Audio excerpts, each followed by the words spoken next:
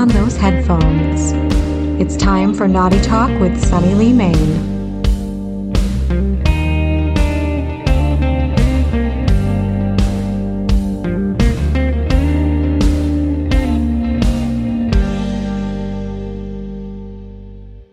Welcome to Naughty Talk with Sunny Lee Main, the podcast that explores all things kinky in a sexy and inclusive way. This show is intended for mature audiences aged 18 and up, and some listeners may find it disturbing. We believe in risk-aware, consensual kink here on the show, so if you do try things mentioned on the show at home, know that neither the show nor the cast are responsible for any accidents, injuries, legal or property damages that may occur while getting your kink on. Welcome to Naughty Talk, Season 3, Episode 8. I'm Sunny Lee Main, she, her, and I'm excited to introduce our next guest. Next up, we have Lady Vroom Vroom, or Lady V, she, her, who was introduced to me by her partner, Sarah without an H, and who is also a kinkster and educator on the subject of self-defense and situational awareness. How are you today? Hey, I'm good. Thanks for having me. So, I usually ask people to sort of introduce themselves to our listeners, maybe tell us a little bit about your roles and identity within the kink community, whatever you'd like to share about that. Sure. Name is Lady Vroom Vroom on FetLife. You can find me. And as far as my role in the kink community, I would say I got involved from Sarah, my wife. And so as far as the roles, I mean, I go there, we go to the play parties, and I've discovered a lot about myself as far as what I like to do, and I'm very much a service top, and I guess I just like helping other people because that's what I do full time for my job, and then also teaching self-defense. So I think the service top kind of fits my lifestyle and my vocation as far as education. I think that's how I discovered what I like in the community, playing around with different stuff. Sarah's very eclectic, and she gave me all these new experiences. So that's where I'm at as far as the kink community. Excellent. And you were telling me a little bit about a kinky motorcycle club. I've never heard of such a thing, so I've got to ask you about it. Tell us a little bit about, what even is that?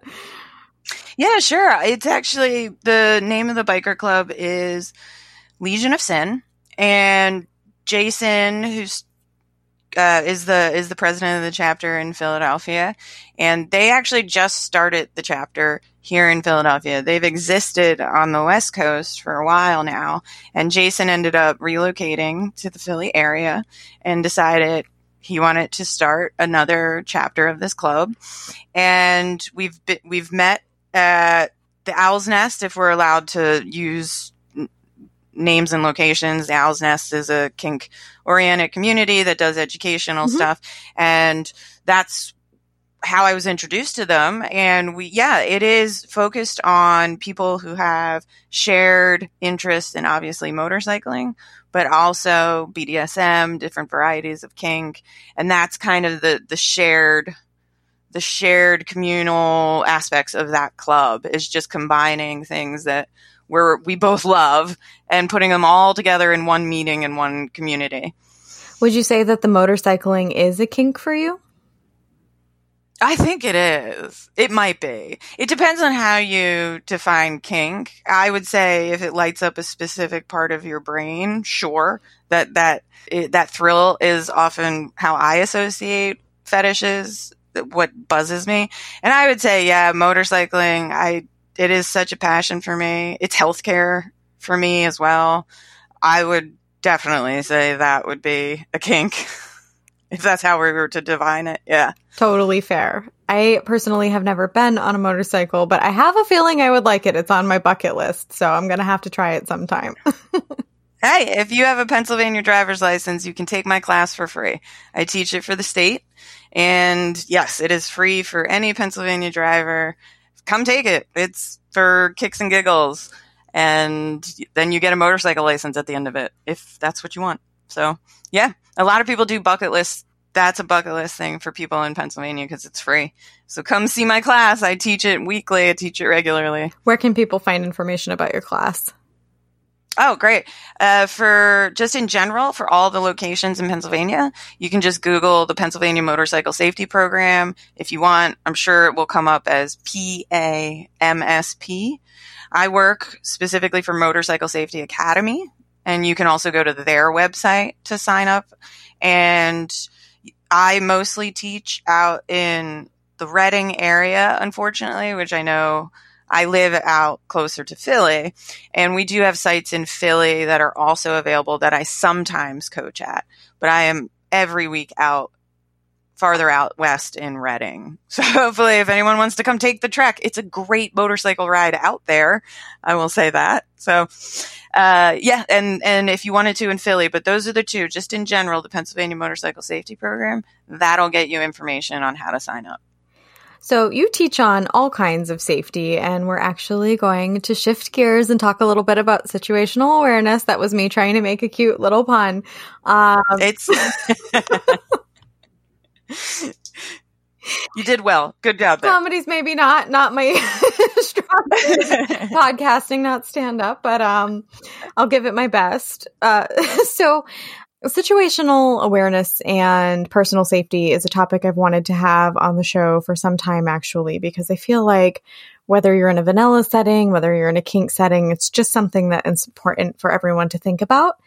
And when I talk about my experiences in kink settings, it's actually kind of funny because I think that a lot of vanilla folks that I've had conversations with think if it's a kink setting, it might be somehow dangerous. And my experience in the kink community has been that folks are, in general, so much more respectful than in vanilla settings and so much more concerned with consent. And, someone's always going to break naughty talk rule 1, which is don't be an asshole.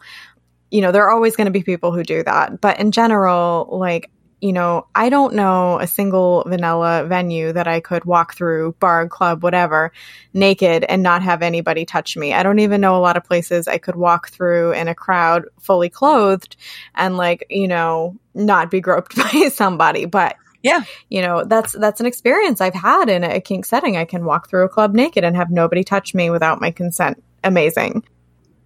It is amazing. Yes. And that is the tragic part of the world, is that we're maligned and it's driven out and outcast into the outside of society, when really, honestly, it is one of the safest places that I've experienced as well.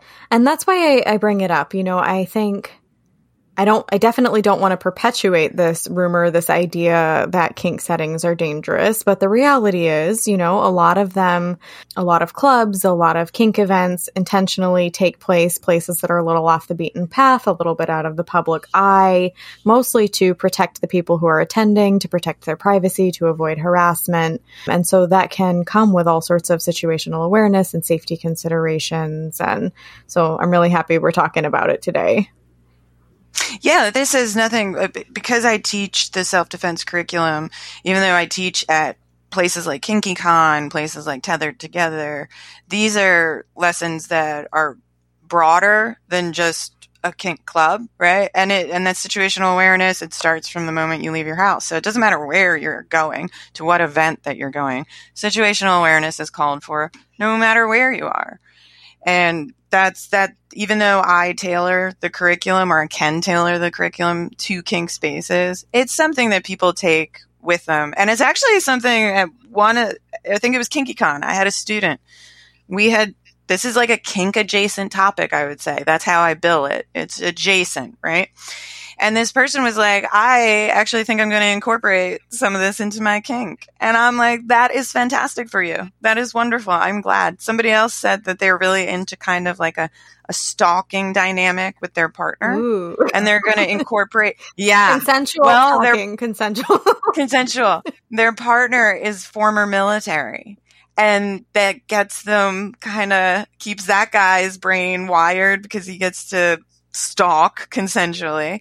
And then the other person was like, yeah, I'm going to take some of these tips and I'm going to try to beat him at the game. They play a stalking game, right? I seriously was so fascinated by this. I was like, I need to know more about this game. I want to play this game. That's extremely hot. I talk on the show all the time about how I do a lot of capture fantasy stuff, and we've done like scenes with like actual like abductions in the back of a vehicle and taking off for a couple of days, and it's like a 3-day scene and that kind of a thing. So yeah, that kind of sounds kind of hot. But always my PSA, we're talking about consensual, non-consent play. And, you know, consent is the most important part. If you've listened to the show, you know my whole speech about this. But if you do not want to be kidnapped by an actual kidnapper, some of these situational awareness things might be valuable to you. So tell us a little bit about the course you've developed, where it came from, who can benefit. Sure. I trained in Taekwondo a few years ago. You and I have previously talked about the reason I got into Taekwondo was because I had a home intruder.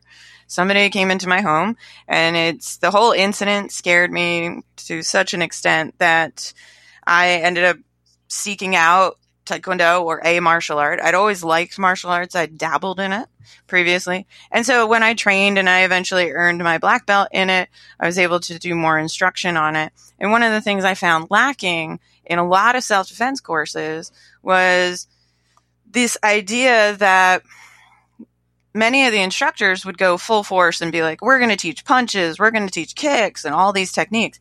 And then most of the students, they go home and live an everyday life. They don't come back and practice punching or kicking or anything like that.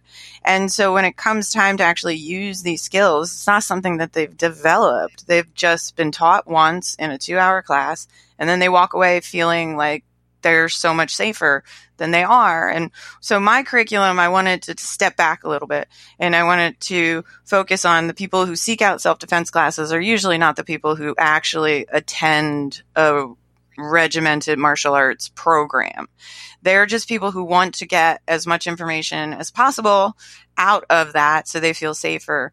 And so my curriculum ended up being 2 parts discussion and a 3rd part of practical application of techniques, because self-defense starts much sooner than the moment we're in danger. And the first part of it is preparation. How do we prepare for any unknown situation, any situation we're going into? How do we prepare for it? So that's number 1. And that starts at home. And that starts with research and planning. And then we have, when you actually go out, that's your situational awareness. That's how you need to learn to stay alert in your surroundings. You need to know where the exits are. A lot of people, we go through life kind of on autopilot, which is fine. That's, our bodies are trained to spend as little energy as possible in one moment. It really is about conservation of energy. And so I'm trying to retrain you to be a little bit more alert in your everyday life. And then finally, if it comes to the point where your preparation, something slipped through, something you weren't aware of, when something happens that physically ends up in a physical confrontation, then I give you these applications and this technique. And even then, my techniques are based around this really broad philosophy of every attack exposes a vulnerability. That's the biggest, broadest term I can say for my entire curriculum, is that think about boxers. Boxers, they start out with a defensive stance, and their defensive stance will cover their sensitive parts, covers their ribs, covers their chin, their neck, all that, their head as much as possible. But you can't win a boxing fight without throwing a punch.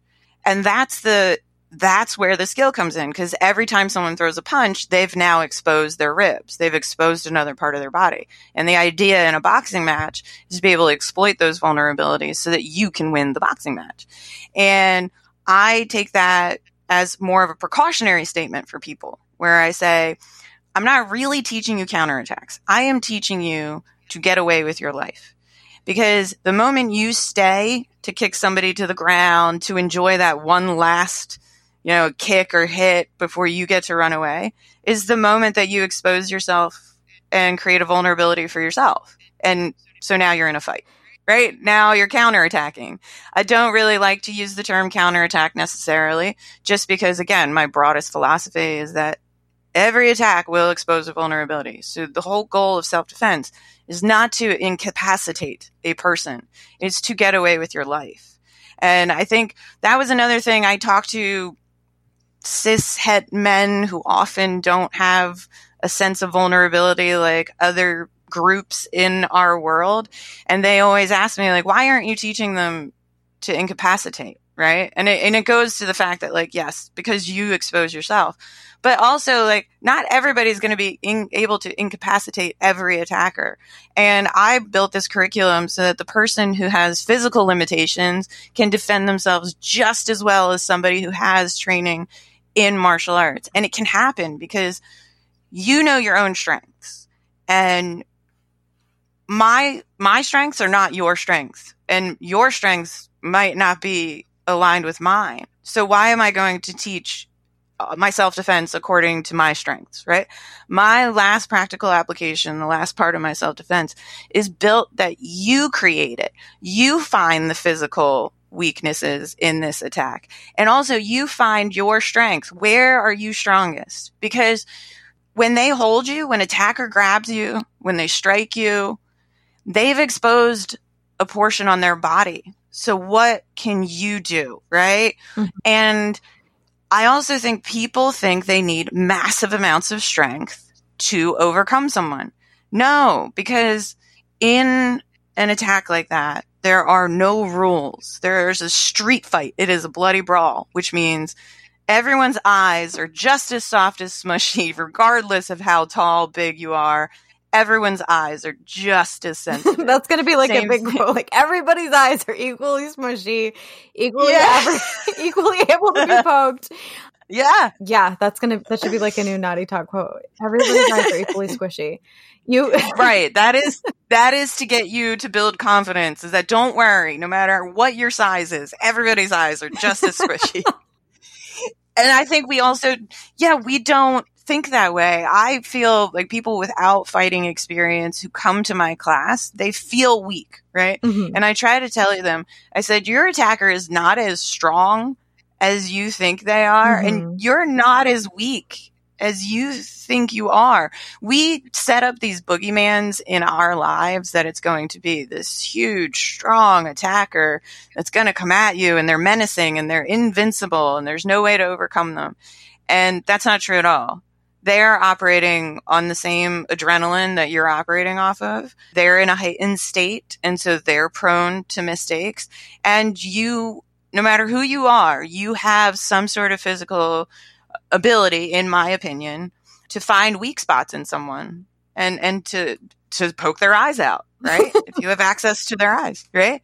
But more seriously, I think you touched on some really important things. And one of the things that really jumped out at me was your comment that it starts at home. And, I'm a small person. And when I was growing up, I give my parents a lot of shit about being helicopter parents. I just go out and say that.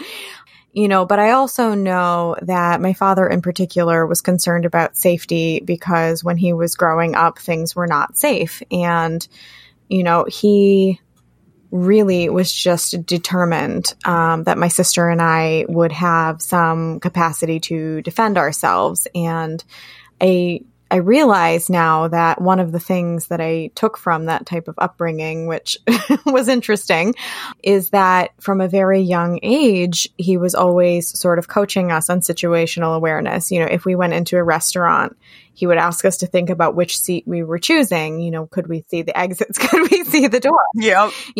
Did we trust the person who could see the door if we couldn't? That sort of thing. And just to be aware of our surroundings. And while I don't think necessarily it's a great idea to bring up a child with the idea that every time they step outside of their home, they're probably going to die. Yeah. There's a balance. There's a balance. I was afraid of the microwave forever because I didn't realize that modern microwaves do not release radiation waves. Wow. Okay. So I'm so sorry for this anxiety you grew up with. Yeah, there was a lot of anxiety. Germs were dangerous. So, there's a balance. But the point is, those things, situational awareness, being aware of what is going on around me, planning for safety in advance. Do I have a safety plan? How can I mitigate the risks of this situation? Those things have stuck with me. And I realize that's not something that everybody gets growing up. So, having the availability of a class like that, it's definitely something that's useful and it's important. And it's why I wanted to talk about it today.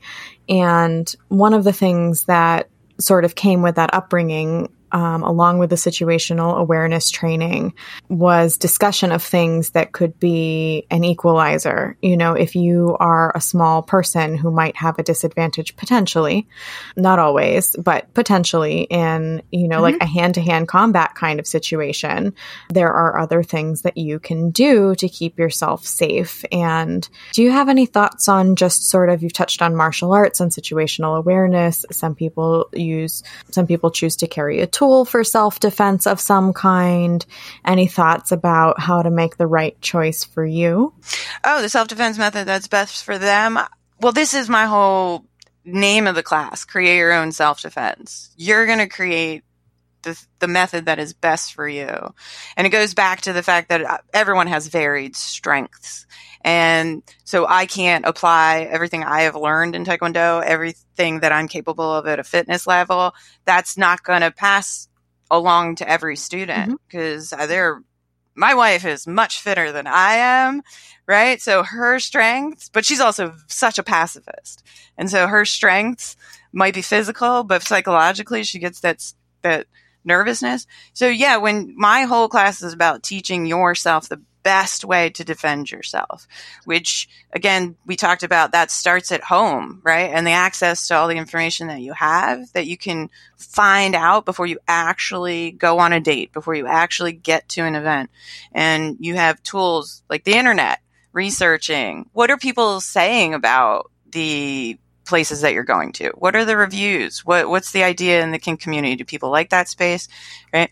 So that's going to be baked into your self-defense, no matter what your physical capabilities are, right? Your self-defense strategy is going to be basically 2 parts mental, 1 part physical. And the physical, you're going to make up on your own. I can tell you and I can advise you on tips on the first 2, right? The planning at home, the preparation, and the situational awareness. And that is something that is broadly able to be applied to anybody of any physical ability, right? Which is why I focus on those 2 first, because the third one is the physical application, and let's hope we never get to that point. I want to avoid having to apply physical technique in my life, because that means I'm applying self-defense. I'm defending myself. The shit has already hit the fan. Yes, exactly. It is.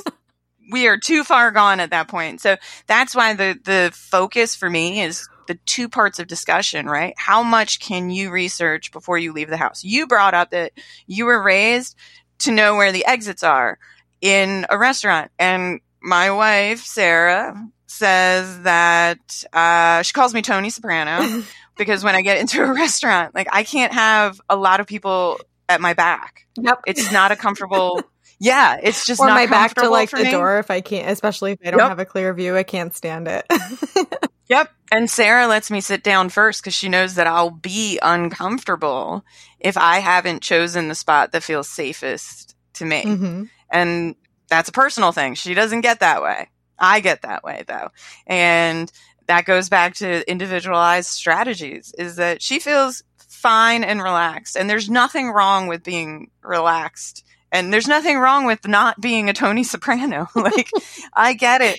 This is an extreme. You have the same thing. It's our experiences, right? You were raised with those experiences.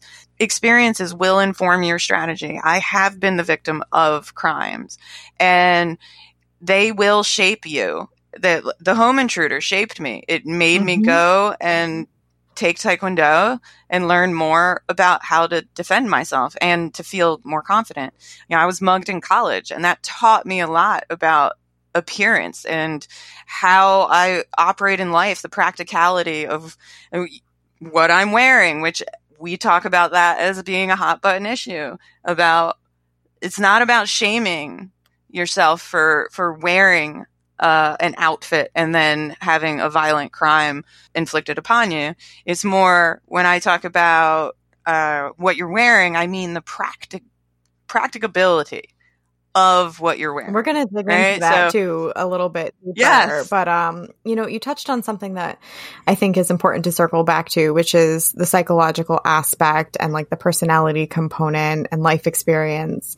I am a person who, yes, my life experiences have shaped my choices. I have been stalked. I have been assaulted, threatened in the community, that sort of thing. But even before that, I think there's a little bit of soul searching that needs to go on when you're deciding how you're going to keep yourself safe. I have a partner who is very much like me in the way that I choose to think about safety and protect myself. And I have a partner who is also very much a pacifist. And, we have a home safety plan, for what we would do if there was a home invader. These are things that we think about that, it was important for me to take into account. And because I have taken classes myself on personal safety and self-defense and this sort of thing, I took a class on self-defense in the home, but we made a family safety plan. And the plan involves the person who is very much a pacifist and does not think they would ever have the capacity to engage physically.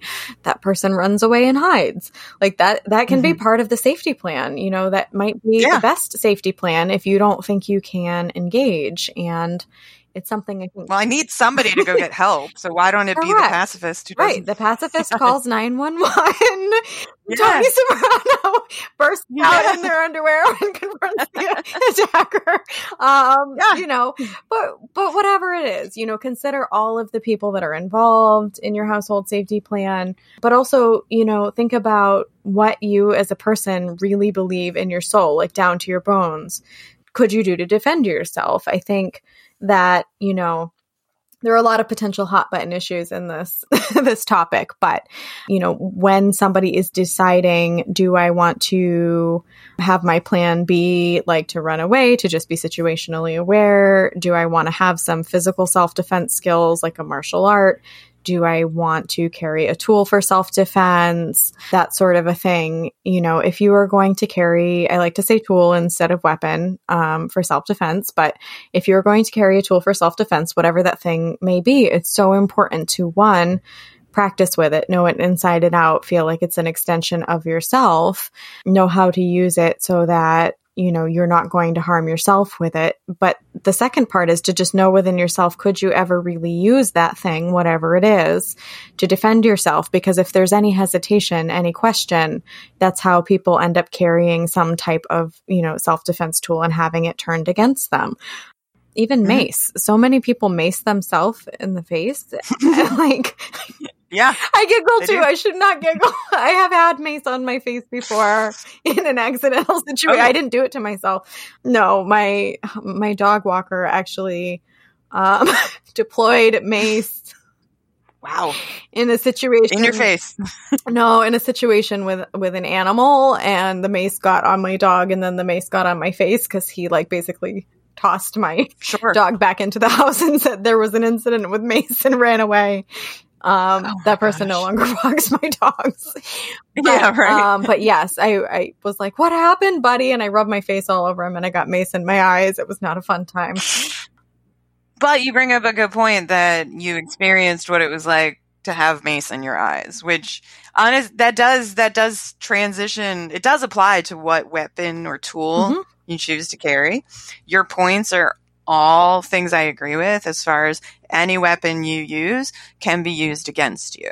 And that's why I stress bodily weapons, because for the most part, they can't be detached from you. You always carry them, like your fingers, your nails, your teeth. People forget that teeth are a weapon. People forget your voice is a weapon. I can see why people thought this was sexy. I'm like, I like to bite people. I kind of like rough body play. We like to punch each other sometimes. Yeah, now you see why the kinky conventions are like, this is good. Yeah. Yes, we need to empower everybody. Because again, I don't think we consider our limbs and our physical selves necessarily as a weapon.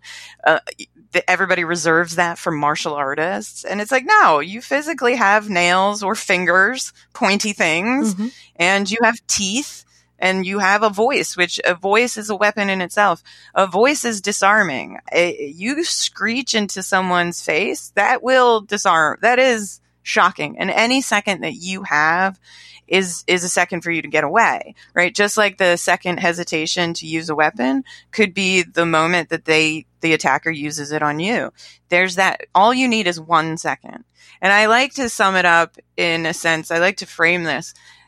Listen, guys, neither one, we never think about this, but neither the attacker nor the defender wants to be in that situation for very long. They really don't. The attacker wants to get in and they want to get out without getting caught. And you just want to get out with your life, right? So the attacker, the moment that there is a second delay for what they want to accomplish with you, they want out because their ultimate goal is to get out of there. Their ultimate goal is to survive and escape. They want what they want from you, whatever that is. But they also want more not to get caught, right? They also, more than hurting you, likely just don't want to get caught. In most situations, that I am excluding domestic violence situations that are much more personal. But the idea behind it is we have to reframe this boogeyman idea of an attacker. They're fallible. They have weaknesses. And they're scared too, because adrenaline is running through their bodies. Really, only psychopaths are the only people who don't react with adrenaline, basically.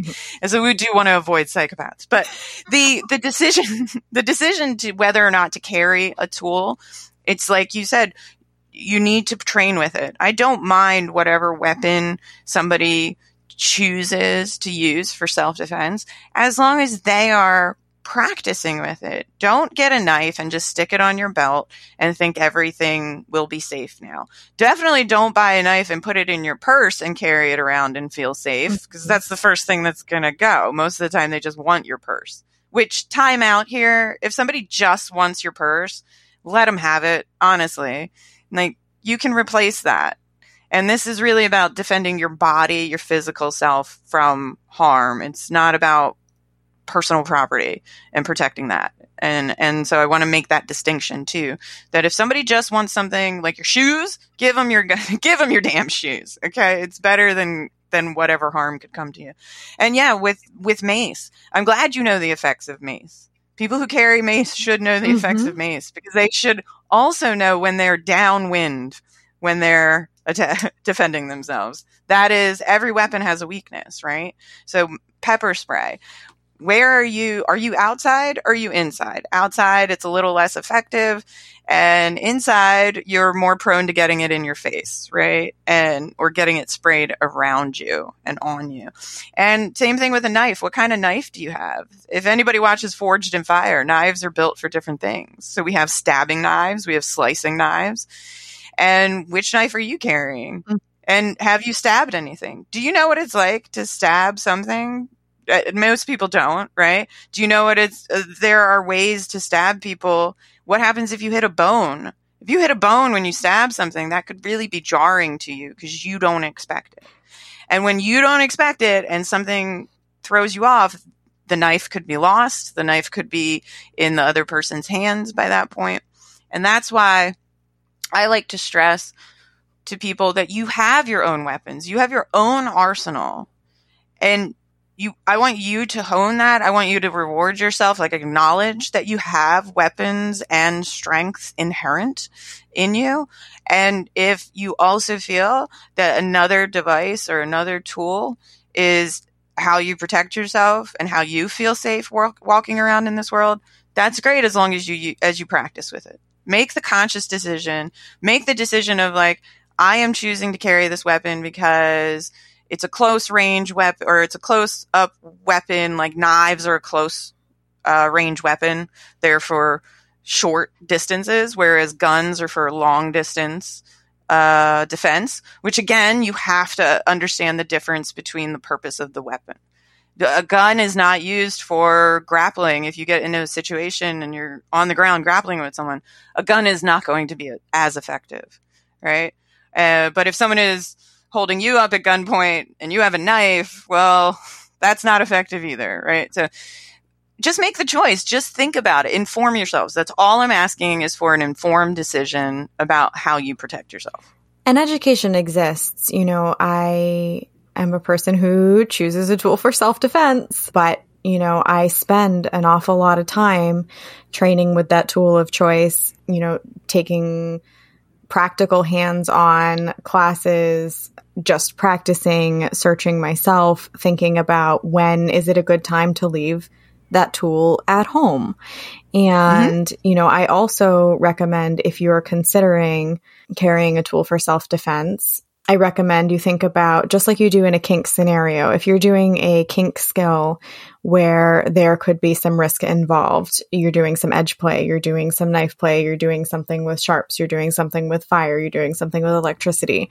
Think about, what can go wrong and the first aid for that thing. I took a tactical trauma care class to learn how to deal with pretty egregious injuries, like in a field situation, because I understand that if you choose to carry a tool for self-defense, I'm just going to keep saying it, if that is what it is, things could go wrong, and you want to be prepared for all eventualities. So not only, do you know how to use it, but have you thought about what can go wrong, how you can mitigate the risk? Have you thought about, just today, for this one individual situation, does it make sense for what I'm doing, in this moment, to bring that tool with me? Those are types of things that are really important. And at the end of the day, when you make that choice, searching yourself all the way down to your bones, could I even use this thing if I really needed to on another human being? Yeah, we talk a lot about all of this background setup for kink scenes, and it's the same thing in your everyday life, right? You set up from the moment that you're at the house. So you were saying that you have a safety plan in place, and that is great. I love hearing that people do have safety plans in place, especially with friends. Like, hey, you're going to watch out for me because I'm going out tonight to this location with this person, right? But one of the things I often find students blank at is when I say, okay, well, let's say a situation is, exactly where your partner is based on a phone app, right? You share the location, right? And the situation is your partner goes out on a date, okay? And they say they're going to check in with you, or you're going to be the one to check in with them. And that somehow doesn't happen. Either they don't pick up the phone or they don't check in with you. And now you're looking at your map and seeing where they are, right? But what is that? Where did you go with that, right? All that is showing you actually is where your phone is. It's not actually showing you where your partner is. It's showing where your partner's phone is, first of all. But secondly, we also run into that dilemma, especially in minority communities, of when do you call emergency services? And that is different based on what community you belong in or you are a part of. And so seeing on, let's say, a location sharing app, your partner is at this restaurant just like they said they would be, right? Okay, well, they might have gone to the bathroom, or they might not hear their phone, or something might have happened where they're just not accessible. So what's your next step? You're still worried about them, but is it to the level of 911? Certainly not, right? Not yet. And that safety plan that you have, a lot of people just don't go to that point. They're like, oh, okay, as long as I can see where you are on the map, or if I can see that you're moving on the map, everything is good. And it's like, no, you have to take it to the point of like, what happens if your person is seriously in danger, or how can you assess that, right? And especially with kink and queer and minority groups, it is essential to know at what point emergency services is called for, because that could very well escalate a situation that didn't need to be escalated. And it's unfortunate that we live in that kind of society, but our safety plan should have notes on that as to when I will pull the trigger or who I will employ first before going to 911 necessarily. I mean, 911 has its uses if you are bleeding. Yes, definitely. But you want to make sure that your partner or whoever it is that you're watching out for is actually what level of danger they may be in. It could just mean that they need to call you, right? One of the things that I stress is like with your preparedness. Okay. I worked in real estate previously, and we would go into strange people's houses with strange people. That was part of my job. And one of the plans that I had in place with a few agents was a code word. And we used a code word, red folder. And it didn't take much training to get this instilled in people. It was essentially, if you got a phone call from me and I said, hey, it's me. I'm showing a house right now. And I realized I left some material at the office. It's in a red folder. As soon as that phrase is used, you are informed. Your friend or your agent friend was informed that there was a problem. And at that point, the best way, especially in the industry I used to be in, was like, hey, I'm showing this house. Would you be able to bring this red folder to the house? Right?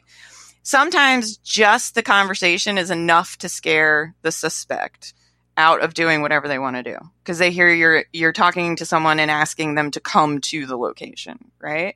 For innocuous reasons, right? It also it's easy for me to share the information. I am with one person, my client here. Which sometimes is beneficial to know that gender of the person. It helps to point out who's the suspect as well. And I can give them all that information innocuously. It just sounds like I'm working for this client of mine. But on the other end of the line is a person who is asking me yes or no questions. Do you need 911? No. Do you need someone to come over right now? Yes. Stuff like that does not come across as asking for help on the other side. And that was a code word. I didn't need to practice that. We didn't need to run drills where I called my friend and I said, I have a red folder. It was one and done. I have a code word. If I use that code word, we know I need limited discussion on my end. There is a reason I need some level of help.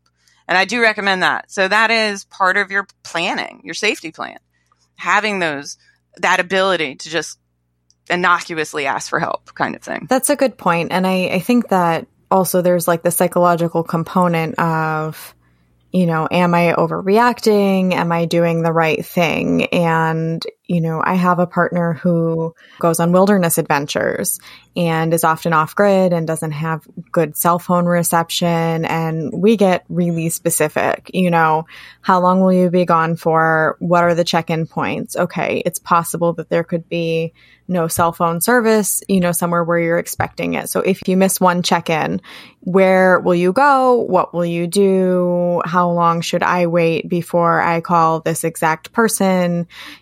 That sort of thing. And, even when you do your best to plan, I think sometimes it can be hard to kind of pull the trigger on, I'm initiating this emergency response, because you're like, well, they're going to be embarrassed, or I'm going to ruin their good time, or I'm going to, but I think that, like anything, if you have good communication and good negotiation, you hopefully will have the confidence to know that this is something that person that you care about agreed to and something that they're depending on. And so probably are not going to be upset if you stick to the plan. Especially if you have multiple escalation points. So you have, somebody missed a check-in. Well, there might be another check-in, right? And if I miss that next check-in, now we get even more, now we go to step 2 or whatever. And yeah, so when you create those levels of steps, then it becomes less awkward when it gets to the part where, say, like police show up to find your partner and they're just sitting in a restaurant dining with someone, right? Like it allows for that. It allows for mistakes and oversights, things that are innocuous, that are just innocent, like, oops, I didn't check my phone at the time that I meant to check my phone. And it helps you when you build up multiple steps in the preparation process, in the safety planning process, multiple steps, so that we're not going from 0 to 100 and then making a scene, right? If there is a moment where your partner has missed steps 1 through 99 and you send out 100 and you go to 100, that's fine. Your partner should understand you tried 99 other ways before you had to go ham on them and just call 911 and say, I don't know where my partner is, kind of thing. So yeah, you build in multiple steps, just like we're Kingsters, so we should be good at planning, and we should be good at gaming out negotiate bad scenarios. Yeah. And we should just take that to everyday life and just start our whole plan every day. And situational awareness, you wanted to speak about that. That's informed by your previous experiences in life. And just like with the kink community, we can share our experiences and the things that we should watch out for and take those tips from other people and the things that I can give you too.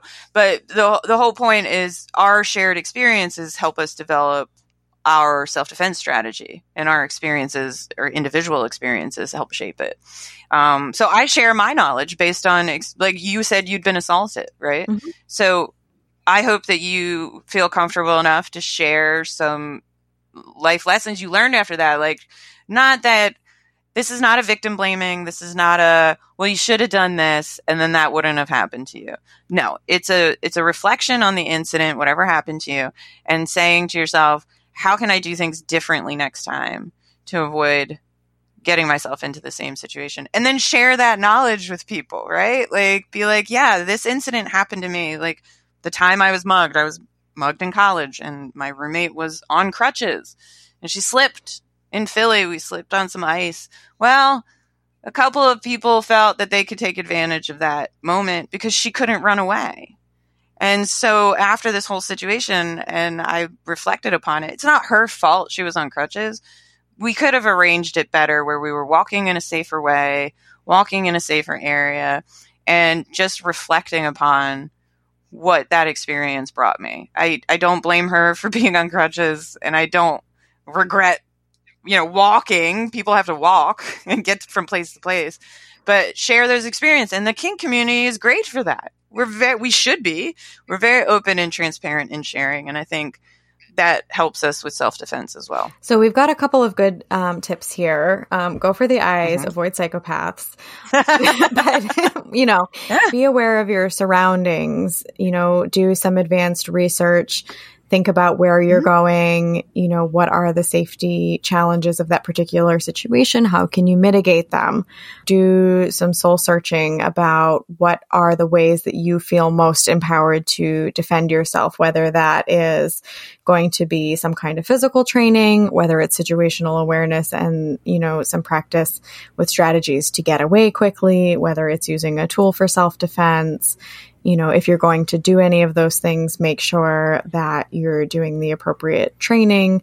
You're considering what could go wrong. Is this appropriate, not just for every day, but for the specific situation that I'm, going to be in today, this time? We talked a little bit about having, check-ins. That's something we talk a lot about with somebody that you care about if you're going to an event or you're dating, but being really specific about what is the safety plan, maybe having several levels of escalation. When do I initiate? What type of response? When is it an emergency response? So lots of great tips there. I do want to circle back to one topic in particular that we touched on. And to be clear, I want to talk about dressing for safety. And no, we're not talking about shaming anybody because they are revealing their body. We're not talking about asking for it. We're talking about what can you do to keep your own person safe, and how does, dressing play into that level of preparedness? Yeah. That's a great topic to bring up. And I'm glad you did that disclaimer, because it is a touchy subject. I'm not here to lay the blame at the victim or the survivor's feet about what they were wearing. The idea behind dressing for safety is, for the example of the kink community, pleasers, right? Those really hot, sexy stiletto heels. They look awesome. They are great with an outfit. They do not walk the streets of Philadelphia. Pleasers are my favorite. Yes, exactly. But they're just not good for walking around in public, right? Like, you want to look good, but unfortunately, you hit a crack in the sidewalk and your ankle is broken, basically, right? And that impacts your safety. That impacts the ability for you to run away, just like it did when I was mugged when I was younger. And the idea of it is, hey, how about you just carry them to wherever you're going to end up and use them as the weapon or the tool, right? hold them. They're a weapon, right? And that's also reframe your idea of what a tool or a weapon is, right? Like reframe that, because I can I'm in an office right now, and geez, if I was in danger, I'd just throw a monitor at someone. Like, you just throw anything. You just use anything. So the idea behind it is like, how about you wear comfortable shoes while you're getting to the event or location? And then you switch into the hot, sexy pleasers that make you feel so confident. And what if you're wearing really tight latex or leather, right? You can't run. That's not really great to physically get away from anyone. How about we just bring a change of clothes, something. There are ways that we can still look awesome and confident and hot and be safe. And also think about that I don't have to look hot from the moment I leave my house to the moment I get back to my house. How about I just bring my hot stuff, dress vanilla, dress in running gear, I guess, and then change into the other stuff. That's dressing for safety. That's what I mean, is how do you appear to someone who wants to take advantage of you? Because they're going to look for weak spots. And if the weak spots are like 6-inch stilettos on your feet, they might pick you out. If they're in your hand, though, a lot fewer people would mess with you because you got those stabby things right in your hands. So yeah, I am not here to shame people. I'm here to look at the practicality of what you wear in order to protect yourself. So I actually had a situation where I wiped out a pair of pleasers. I was in a kink club, and, I was being very quiet and respectful because I was entering a space where there was a scene going on a platform, and I was sort of like waved in, like, come on in. And unfortunately, that particular club, I'm just going to say it, the venue was a shithole. The venue was not safe. The people were generally awesome, but the actual physical space was not amazing. And there was actually like a dip in the floor, like a hole in the floor. And I stepped right in that hole with my unicorn 8-inch pleasers and sprawled out right in the middle of the floor. My partner tried to catch me. I took them down too. Okay, but you weren't trying to make the scene. No. Like, I'm just coming in quietly. No, I'm just trying to come in quietly. Nobody was mad at me. I was really relieved because it was so clearly an accident. But yes, I can't imagine, trying to like defend myself or make a getaway in those shoes. It's hard enough to just walk or dance. So I think about like, in the winter when I'm attending events, wearing a warm jacket, and like it's a pain in the butt because you're like, okay, I'm going to strip down to nothing when I get in there. Where am I going to put all my stuff? Am I going to have a locker? Am I going to be able to? But, living in New England, I don't ever want to be in a situation where I'm thinking about like stepping into a place that's sketching me out because I'm cold outside, or like where I'm going to take a riskier route because it's shorter and I don't want to be cold. So I'm going to take this like less well-lit path or that sort of thing. That's something to consider. Yeah, it is absolutely. That's the same. It all falls in line to look how that informed your decision, right? There's a decision point there because you're like, I really want to be comfortable. First of all, I don't know my surroundings, which if you don't, that's that unknown that you try to flesh out. Will I have lockers there, right? Will I have a place to store my stuff, right? Because that can inform how you're going to go out, right? And then as you gave this example, you're thinking, well, I want to dress so I'm comfortable climate-wise. And if I can't do that, maybe I should take a shorter way. But this shorter way might be less safe. So let's readjust that, right? Let's adjust that so that we're thinking, one, we know whether or not we know more information about the location that we're going to be at, right? We should inquire. Do they have lockers? Do they have storage space? We should. Why not? Right.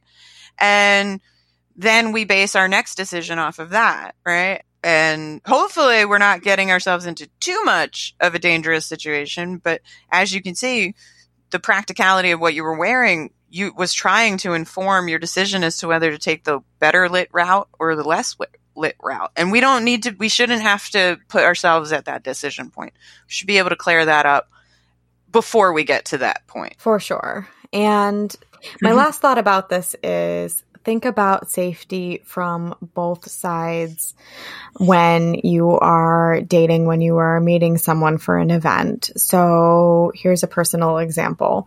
I went on a date not that long ago with a lovely person.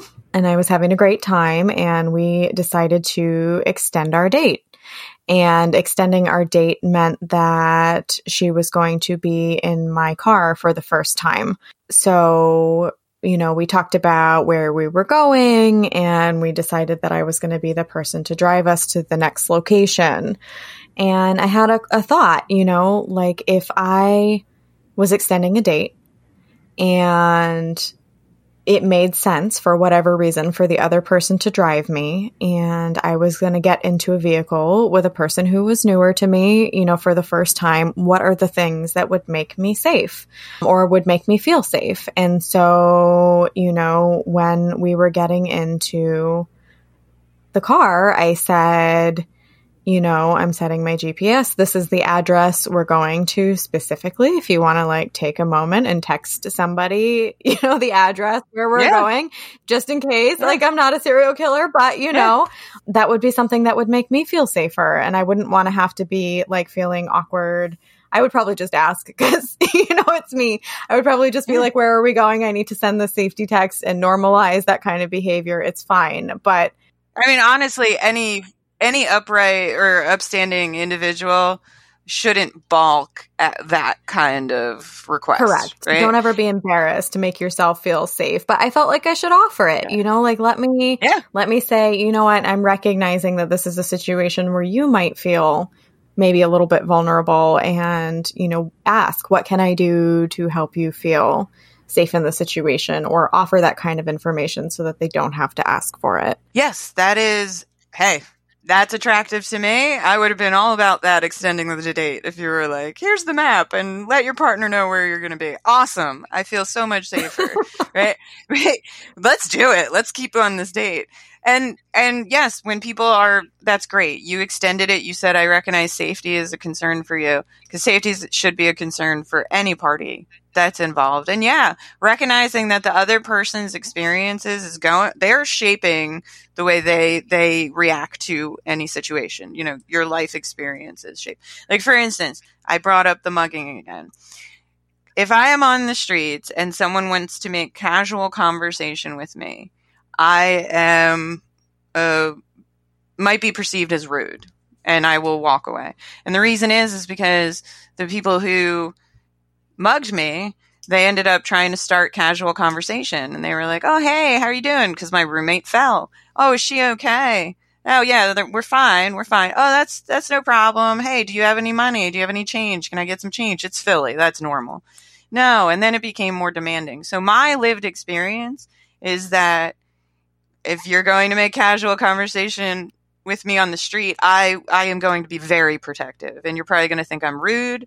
You're probably going to wonder what's wrong with me. But again, that's that lived experience of me going into survival mode. I'm in survival mode now because this happened to me, and I don't want it to happen again. Right. And we have to understand, with every person that we interact with, they have a variety of those lived experiences, and that's going to inform how they handle any engagement with you, right? So there could be your partner, the date that you went on, you're saying to them, I recognize this could be a precarious situation for someone, and I'm being forthright with my information, right? And that's great. That's a great way to make someone feel safe, because we don't know what their experiences are. So we might as well make that effort if you care about them, right? Right. Well, thank you for having this conversation with me. I'm hoping that our listeners are going to think about, situational awareness and safety in a whole new way. Any parting thoughts you'd like to leave our listeners with, or events you have coming up, or things you'd like to kind of plug a little bit? Well, what's interesting, I don't have anything right now to plug because I'm planning on going to Europe in a couple weeks. So I kind of didn't plan anything, but I do teach self-defense down. It is a monthly. We're trying to make it recurring at a queer alliance in Philadelphia, GALEI. It's GALAEI. And so I teach down there regularly. I teach at public schools. We have one event coming up, but I can't promote that because you have to be part of that school. So I'm not going to promote where I'm going to be on that one. But yeah, I am taking this to conventions. So if you guys, anybody who loves going to kink related conventions. I try to get in there and teach.